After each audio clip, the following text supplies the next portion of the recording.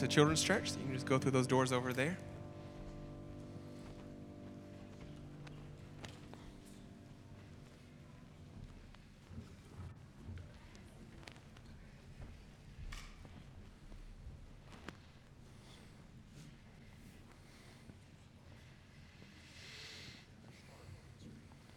Yeah, how you like that? All right. We are past the middle point, actually, of a sermon series that we've called Real Talk, Tackling Hard Issues. We've talked about things that are not easy to talk about. Matter of fact, at Forks and Fellowship this week, some folks said, dude, lighten up a little. Are you going to take it easy on us this week? And I was like, no, I'm not. No, these are not easy issues to talk about. They're not easy issues to prepare for. It's hard for me to stand here and preach these things when I know I struggle with them as much as anyone does. And it's difficult to do that sometimes. I'll be transparent. Sometimes when you preach hard issues like this, you feel like a fraud or a hypocrite because you know you struggle with these sins just as much as anybody does. But that doesn't mean that I can't not preach it because it's still true. So we're all a work in progress. We're all saved sinners. Those of us that have placed our faith in Christ, we're just saved sinners being sanctified, and we're not there yet. And we're thankful for the Holy Spirit continuing to work in us and through us as we work as that happens. So we're looking at authority today. We'll be in Titus chapter 3, and we're going to dig into that in just a second. I'm going to pray for us, and then we'll get rolling. Father God, I come to you, and I thank you for your love and your grace and your mercy. I thank you for the opportunity to be in your house together today, God. I thank you that we can come here freely and worship and hear your word and sing about you and sing to you and do that together, Lord. I thank you for the food that we'll have here in a little while, Lord. I thank you that you provide for our needs. Lord, I thank you for each and every individual that is here this morning or that is listening through the camera this morning, God. I thank you for them. I pray that you would bless them, that you would bless me, that we would take the blessings that you bless us with, God, and that we would remember who you are through those blessings, and that we would use those blessings to spread your good news, to spread the gospel of Jesus, and to expand your kingdom, God, and to bring you glory, because that's what you've made us to do. And I pray it all in Jesus' name. Amen. So as we get into this, just a quick story. So when Christian Herter was the governor of Massachusetts, he was running hard for a second term, and he had a busy day one day. He was chasing down votes, working hard one busy morning, and had no lunch. Skipped his lunch, working through the lunch, and then he arrived at a church barbecue. It was late afternoon, and he was starving. He was famished. I don't know if you get a little hangry or a little famished, but I've been known to do that, so I'm told. As Herter was moving down the serving line, he held out his plate to the woman that was serving the chicken, and she put one piece of chicken on his plate and then turned to the next person in line, and he said, "Excuse me." Governor Herter said, "Excuse me, do you mind if I have another piece of chicken?" And she said, "Sorry, I'm supposed to give one piece of chicken to each person in line."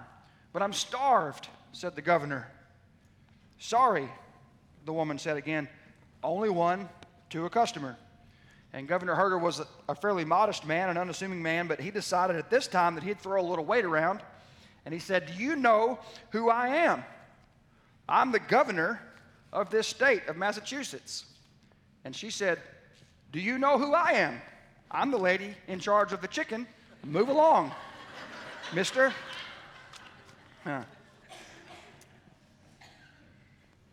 So, looking forward to the potluck today, but careful who you push on the fellowship committee, just saying. Let's read through this. Titus chapter 3. "Remind them to be submissive to rulers and authorities, to obey, to be ready for every good work, to slander no one, to avoid fighting, and to be kind, always showing gentleness to all people. For we too were once foolish, disobedient, deceived, enslaved by various passions and pleasures, living in malice and envy, hateful, detesting one another. But when the kindness of God our Savior and his love for mankind appeared, he saved us, not by works of righteousness that we had done, but according to his mercy through the washing and regeneration and renewal by the Holy Spirit. He poured out this Spirit on us abundantly through Jesus Christ our Savior, so that, having been justified by his grace, we may become heirs with the hope of eternal life. Man, Paul says a lot right there in those few verses. He says a lot to us right there in those few verses. He's talking to Titus. This is one of the pastoral letters where Paul is talking directly to a person and not just to a group, but he's talking to a person. And there's a lot going on where Titus is the pastor. He's the pastor of the churches in Crete, which is a not very civilized place, you could say, at the time. And he's covered a lot of things. And if you back up a verse from where we started, it says, "Say these things and encourage and rebuke with all authority. Let no one disregard you." Now, we looked at Titus 2, 1 through 14 when we were looking at addiction. And if you weren't here for that, I would encourage you to go back and listen to that, sermons.fbc.com. This is the linking verse between what we looked at there and then what we're looking at today. This verse links those two sections. And Paul's encouraging and he's exhorting and he's reminding and he's instructing Titus, the pastor of the churches in Crete, that he is to preach and to teach with authority, to encourage and rebuke the people unto righteous living. And he says, "Let no one disregard you." Paul tells Titus this. And remember, where we looked at it in those verses a couple weeks ago, he's just given a large theological statement. And he's given that to back up the practical instructions that he gives on either side of that theological statement. And he says, in that theological statement, he says in 2:11, "For the grace of God has appeared with salvation for all people, instructing us to deny godlessness and worldly lust, and to live in a sensible, righteous, and godly way in the present age, while we wait for the blessed hope and appearing of the glory of our great God and Savior, Jesus Christ. He gave himself for us to redeem us from all lawlessness." He saved us so we wouldn't continue in sin, "and to cleanse for himself a people for his own possession, and eager to do good works." So with that in mind, he goes into chapter 3, verse 1, where we started today, that theological statement. Remind them to be submissive to rulers and authorities, to obey. Titus, as God's man in Crete, was responsible to protect and lead the flock of God, as well as the church leaders and the teachers of the word in the church at Crete. And frequently, pastors need to unapologetically remind believers of God's truth. That's one of the things that we're called to do on a regular basis. The Bible Knowledge Commentary aptly notes that a large part of a pastor's public ministry is reminding people of what they already know. That's what preaching is most of the time. Most of the time, I'm just telling you things that you already know. But as one of my favorite psalms says, we are prone to wander. And we know that. That's why we meet on a weekly basis. You go much longer than that, and you'll be a knucklehead even more than you already are. We're prone to wander, so he's constantly remind. We're always having to be reminded of things that we already know. And what I'm teaching today from these scriptures, you already know. You just struggle to do it. And I struggle to do it because we're sinful. Here's the issue of the time, the specific context of where Paul and Titus is with the churches at Crete and in the Roman Empire. Christians were often looked at with suspicion in the Roman Empire because their conduct was so different and because they met in private worship meetings. And more specifically to the community of the believers that Titus was pastoring, this is what C.H. Spurgeon says about the people of Crete in general. "You see, they were a rough, wild, rebellious people in Crete, and Christianity comes to civilize, to sober, to sanctify, to save." There's a rub. There's a rub when the gospel of Jesus meets the way of the world. And Crete had a lot of rough edges that needed to be rounded off. And Paul is working through Titus and through this letter to get him to preach and remind them of these things. They were known for being a rebellious people. specifically towards civil authorities, towards local rulers, towards those in charge of the Roman Empire. Paul says this about them in this letter in chapter 1 and verse 10. For there are also many rebellious people, full of empty talk and deception, especially those from Judaism. It is necessary to silence them. They overthrow whole households by teaching what they shouldn't in order to get money dishonestly. And then he continues that in verse 12 in chapter 1, saying this about the Cretans. One of their very own prophets, one of their own religious people says this about them. Cretans are always liars, evil beasts, lazy gluttons. Wow. This testimony is true. So rebuke them sharply. This is how Paul starts the letter to Titus, that they may be sound in the faith and may not pay attention to Jewish myths and the commands of men who reject the truth. This is the group of people that Titus is trying to pastor. They're a rebellious people. They're a difficult people. They are people. Just people in general. You could just say that. They're just people. We're all like that from time to time. Some of us are a little more rebellious than others. I won't start naming names, but you know who you are. Chapter 3, verse 1, remind them to be submissive to rulers and authorities, to obey. So again, these people's reputations precede them. Maybe that's why Paul is telling Titus, remind them again. Remind them to be submissive to rulers and authorities, to obey.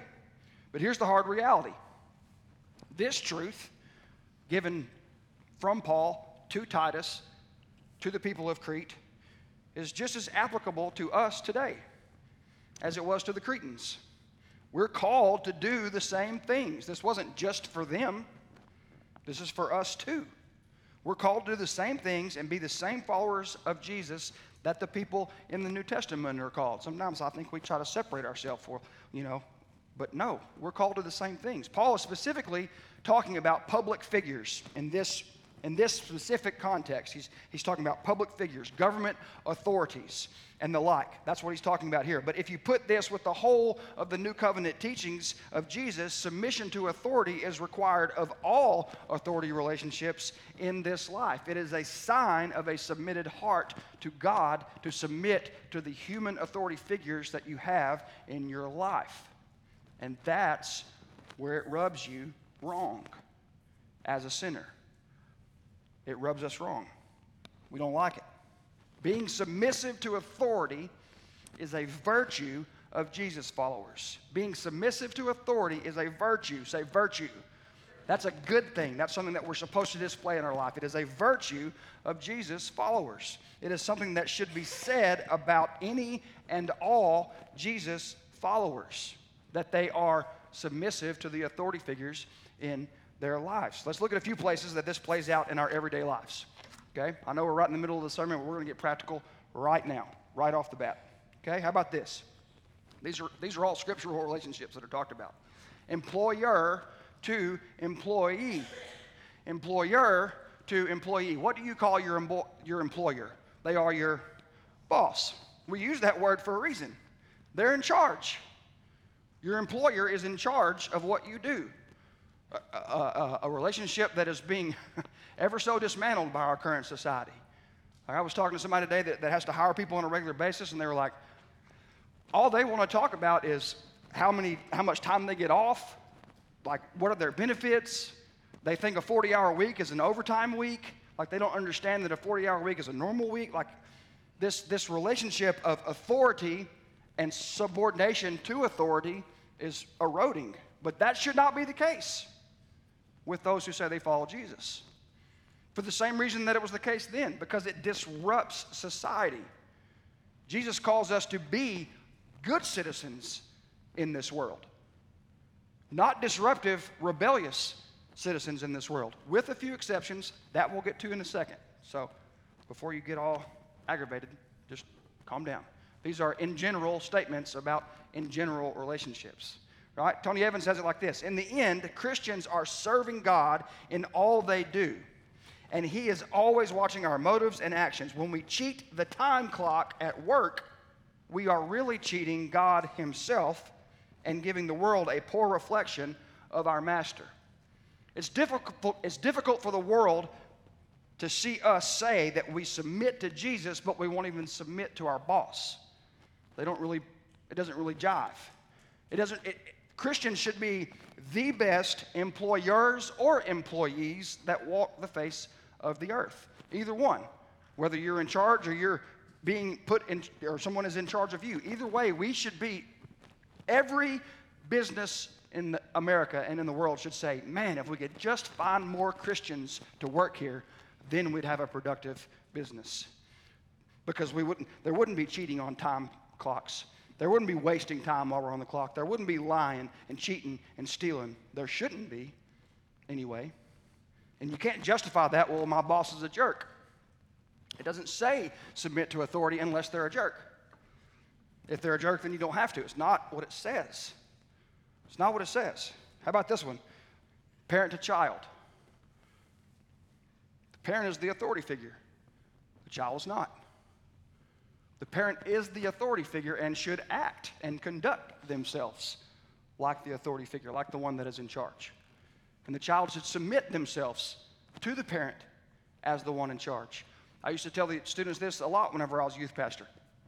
You don't understand. Parenting is hard. It's really hard to do well. Now, like just about anything else in this world, it's easy to do it crappy, to do a terrible job. It's easy to do that, but to be a good parent, it is difficult. It is so hard to do it right. But this is another example of where you have an authority figure in your life and you are called to be submissive and to obey. Again, there are exceptions, and we'll get to those in a second. Now, no elbowing during this part. This is just the way it is. Husband to wife. That's the way it's set up. That's what it says. You can tear pages out and throw them away if you want to, but it says it. That the wife is to be submissive to the husband, but that the husband is supposed to love the wife like Jesus loves the church. It's a reciprocal relationship. It's not a dominant relationship.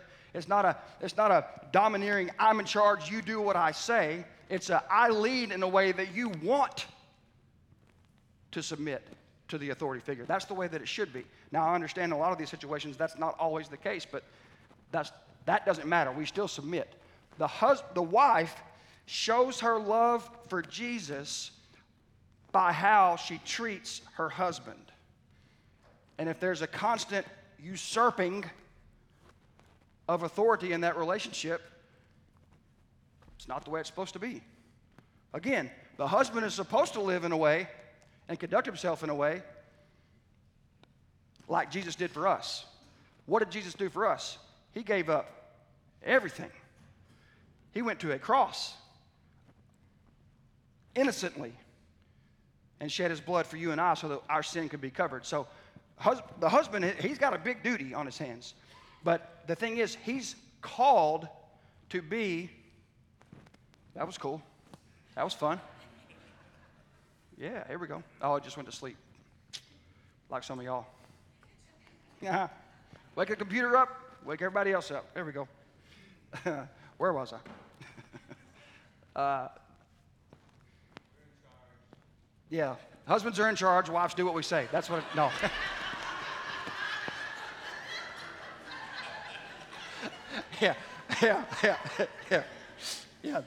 Yeah, that's not what it is. But it's another example. It's another example of this relationship. I was probably going somewhere, but the Lord probably stopped me on purpose. Here's another one. And you ain't going to like this one. I can tell you right now. Teacher to student, coach to athlete. The teacher is the authority figure.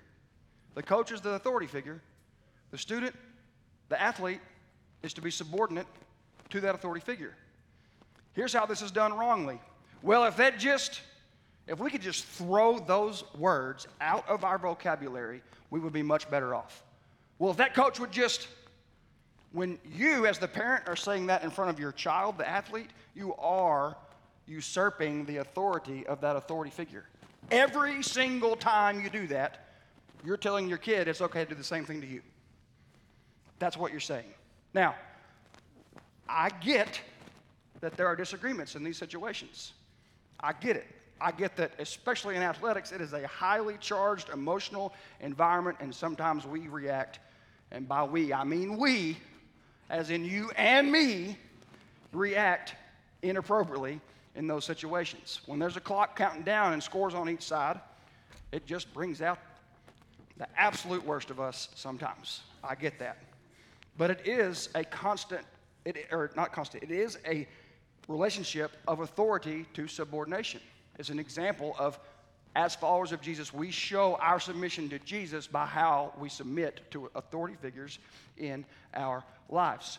Here's how I've heard this discussed or lived out wrongly. If the coach is consistently the problem, but the coach is changing, maybe the coach isn't the problem. Now let that sit there and bug you for a little bit, because I know it's going to. I hadn't got an email in a long time, but I probably will now, and that's okay. That's fine. But if you're consistently changing the authority figure and then consistently complaining about the authority figure, maybe the authority figure is not the problem. Maybe those that are supposed to submit to the authority figure are the problem. Maybe. I could be wrong. I told you wasn't going to like that one. Now, here's some exceptions, and I'll get some amens here. If you go to Acts 5:28, we gave you strict orders not to continue teaching in this name. And behold, you have filled Jerusalem with your teaching and intend to bring this man's blood upon us. This is the Jewish religious authority figures speaking to the apostles, specifically Peter, in this situation. We told you not to preach Jesus anymore, but you're still doing it. You're filling Jerusalem with it. And here was Peter's response. Peter replied, and the apostles replied, we must obey God rather than men. This is an authority figure saying, don't do this, and the apostles saying, sorry, man, God's more important than you are. It's an example of when we do not submit to authority. And then he continues saying, the God of our fathers, here in Acts, the God of our fathers raised up Jesus, whom you murdered by hanging on a tree. God exalted this man to his right hand as ruler and savior to grant repentance to Israel and forgiveness of sins. We are witnesses of these things, and so is the Holy Spirit whom God has given to those who obey him. Peter goes on to say, you can do what you need to do. I understand you got a job to do. So if it costs me my life, it costs me my life. You see the difference here? Even in his not submitting to authority, he's still being respectful. Now, he's telling the truth, and the truth don't feel good to these people that are hearing it. He said, hey, Jesus is God, and you bums hung him on a tree. But he's doing it in a respectful, loving, still submissive attitude towards authority, but he's not doing something that God has said you shouldn't do. He's not going to let them say you have to do this, even if it goes against what God has called us to do. So there are times when human authority figures don't get to tell you what to do. But if it's just your preference, if it's just the ideas, if it's just inconvenient, if it's just a personality conflict, if it's just any of those things, but it's not actually causing you to do something you're not supposed to do, then we're called to submit to it. And that takes God for us to be able to do that. You can't do that, and I can't do that on the regular. Here's another example. At the moment you hear the sound, you are to fall down and worship the golden image that Nebuchadnezzar the king has set up. And whoever does not fall down and worship shall immediately be cast into the midst of a furnace of blazing fire. That's in Daniel 3. This was 2,500 years ago when this was taking place, when Israel was in exile in Babylon. And Nebuchadnezzar said, everybody is going to, when you hear this sound, get on your knees and worship me. And this scriptures that comes after this is one of my favorite passages of all of Scripture. This is the response. If it be so, our God whom we serve is able to deliver us from the furnace of blazing fire, and he will deliver us out of your hand, O king. But even if he does not, let it be known to you, O king, that we are not going to serve your gods or worship the golden image that you have set up. I absolutely love this passage because it says, I trust God to do this thing in my life. But I don't know God's will. I don't know exactly what he's going to do, but I do know what I've been called to do. What I've been called to do is to worship him and to tell the truth. That's what I've been called to do. So I'm telling you, I believe he's going to save me from this fiery furnace. But even if he doesn't, and I didn't understand what his will is, I'm not worshiping anyone besides him. I'm doing what he's called me to do. I love that. But even if he does not, let it be known to you, O king, we're not going to worship your gods or serve your gods or worship the golden image that you have set up. Peter reminds us that by being submissive, in particular to government authority, that such is the will of God, that by doing right you may silence the ignorance of foolish men. Peter says that in 1 Peter 2:15. That is the will of God that we submit to authority figures and thereby silencing the ignorance of foolish men. In other words, there's nothing authority figures can say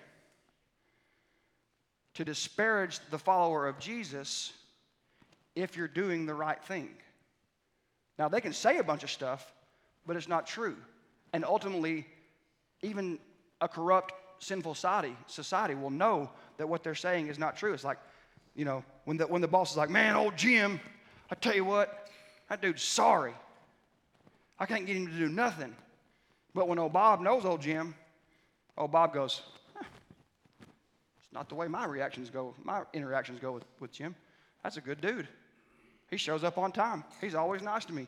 He went and got me coffee for no reason the other day. Right? He's respectful. He asked me about my wife and kids. Like, I think Jim's awesome. I don't know what he's talking about. That's how it plays out in real life. Now, you're saying, well, that doesn't seem like that big a deal. Well, it's a big deal to God. If God tags something as his will, then it's a big deal. His will is that we submit to authority so that by doing so we may silence the ignorance of foolish men. Because here's the reason we are submissive. Okay, here's the reason. It's not just to be submissive, just to be submissive. Back to our scriptures where we started. It's to be ready for every good work. We don't just submit to submit. We submit to do good. We submit to our authority figures so that we can do good. We want to do good. You combine the two, you get the full picture. Not just by being submissive and obedient, but to be ready to do good works. We're called to be the best citizens in our communities possible. The community of Danville should say, man, if we just had more Christians in this community would be so much better. Now, I understand that evil is going to fight against the work of God. That's not what I'm saying. I'm saying an overarching theme should be, man, at least those Christians tell the truth. At least those Christians are kind. At least those Christians don't lie and cheat and steal. At least I can trust that guy. I may not like what he has to say, but at least I can trust him. He means what he says, and he does what he says, or she does what she says, whatever the case may be. He tells us some quick not tos and some quick to dos in the next verse. Some very quick things here from Paul. The first is the not tos. Not to slander, not to fight. How am I to be submissive and obedient to rulers and authorities and ready for every good work? First, by not slandering and by not fighting. There's other parts in Scripture where it says that we should never grumble or complain. Not easy subjects. I'm just letting them sit there and marinate for a second. I can tell that you're thoroughly enthralled with this message. It is so awesome. Your feedback, I can feel it. So he says two things not to do first. Don't talk bad about people. That's not true. And don't be the quarrelsome, fighting, grumbling, complaining winebags at your job or to your parents or to your husband or to your wife or to your coach or to your teacher or whatever authority figures there are in your life, or in this specific context, to the government authorities. And then he gives us the to-dos. To be kind, always showing gentleness to all the people. First he gives us what not to do, then he gives us what to do. Be kind and gentle to all people. Another way you could say this is to be humble to all people. This Greek word, you could say it that way. Instead, they should be gentle and show true humility to everyone. We don't slander.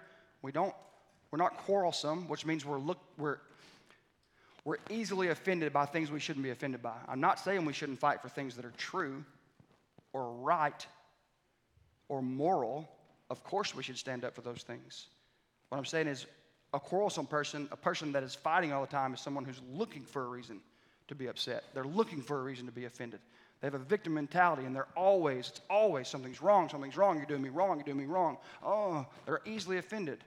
They're the kind of people that make me want to put my head through a wall. Verse 3, and then he gives the justification before it. Because you were like that too. That's what Paul's saying. Before you knew Jesus, that's how you would have been described. A slandering, quarrelsome, unkind, not gentle, not humble, braggadocious jerk. But Jesus, you realized Jesus saved you. You submitted your life to Jesus. So that should have changed, Paul is saying. For we too were once foolish, disobedient, deceived, enslaved by the various passions and pleasures, living in malice and envy and hateful, detesting one another. Does anybody in here want to be described like this? Enslaved by various passions and pleasures, living in malice and envy and hateful and detesting each other? I don't think anybody wants to be described that way. Before you knew Jesus, that's probably how you were described. After you know him, shouldn't be. And if it is, then you should apologize and say you were wrong. And so should I, if it's brought to our attention. And then he goes into a big theological statement. But when the kindness of God, our Savior, and his love for mankind appeared, he saved us. And not because you did it, because he did it. That's what this next statement says. Not by works of righteousness that we had done, but according to his mercy, through the washing of regeneration and renewal by the Spirit. Quick side note, that's not talking about baptism. It's not saying that baptism saves you. Okay? If it's talking about baptism, it would say baptism. But it doesn't. It's talking metaphorically about how the Holy Spirit cleanses us of our sin. That's what it's talking about. He poured out this Spirit on us abundantly through Jesus Christ, our Savior. He says, hey, you were like that, but when the kindness of God, our Savior, showed up in your life, you realized, hey, there's a better way to live. There's a better way to treat each other, like God has treated me, with kindness and mercy and grace. That's the way we should do it. And then he finishes with, so that, having been justified by his grace, we may become heirs with the hope of eternal life. We used to be like this. Here's how you should be: submissive to rulers and obeying, not slandering, not fighting, being kind, being gentle, being humble. That's how we should be. But you weren't always like that. But then the kindness of God showed up, and it changed you. And you realize that having been justified by his grace, that you can stand before God, and because of what God did, he accepts you, justified by his grace, right standing, stamped on your life, we may become heirs with the hope of eternal life. We live with the hope of eternal life. We can endure anything this life has to throw at us. Christians should be the toughest, most mentally tough, spiritually, emotionally tough people on the planet, because we have the hope of eternal life. And when the hope of eternal life is on the forefront of your mind, when you're thinking about the things above and not the things that you see in day to day, not only can you get through it, you can thrive in any circumstance when the hope of eternity is what's in the forefront of your mind, and how you live and how we make decisions and how we treat each other. That's how we do it. So that, having been justified by his grace, we may become heirs with the hope of eternal life. So I'll sum it up with one statement, and we'll finish up. Your conduct should be as a citizen of Jesus' kingdom, not your own kingdom. You can sum it up like that. You're not in charge. Jesus is in charge. You're not submitting to Joe Bob the jerk boss. You're submitting to Jesus. Eternity is in the forefront of your mind. You're not submitting to your husband because you're weak. You're doing it because you're strong and you want to show your love for Christ. Your husband doesn't, as the husband, you shouldn't complain about the things you give up so that your family can thrive. You should do that because Jesus did something for you. He gave up the riches of heaven and came to be poor on this earth for you. So anything that you sacrifice in your life is just a testament to how good he is. Your conduct should be as a citizen of Jesus' kingdom, not your own kingdom. What are you trying to build? Why are you constantly trying to usurp the authority figures in your life? Why are you trying to make it about you? It's not about you. Stop trying to build your kingdom and submit and live in His kingdom for Him and find rest and peace and joy and all the things you think you're going to gain by building your kingdom. Don't do that. Our conduct should be as a citizen of Jesus' kingdom, not our own kingdom. Father God, I thank you and I love you for your grace and your mercy. I thank you that you came to save a sinner like me, Father. And I pray today that as we go through this simple teaching, God, that you would give us hearts that desire to show your authority in our lives by how we submit to the authority figures in our lives. God, as difficult as it may be, God, give us that heart today. We pray it in Jesus' name. Amen.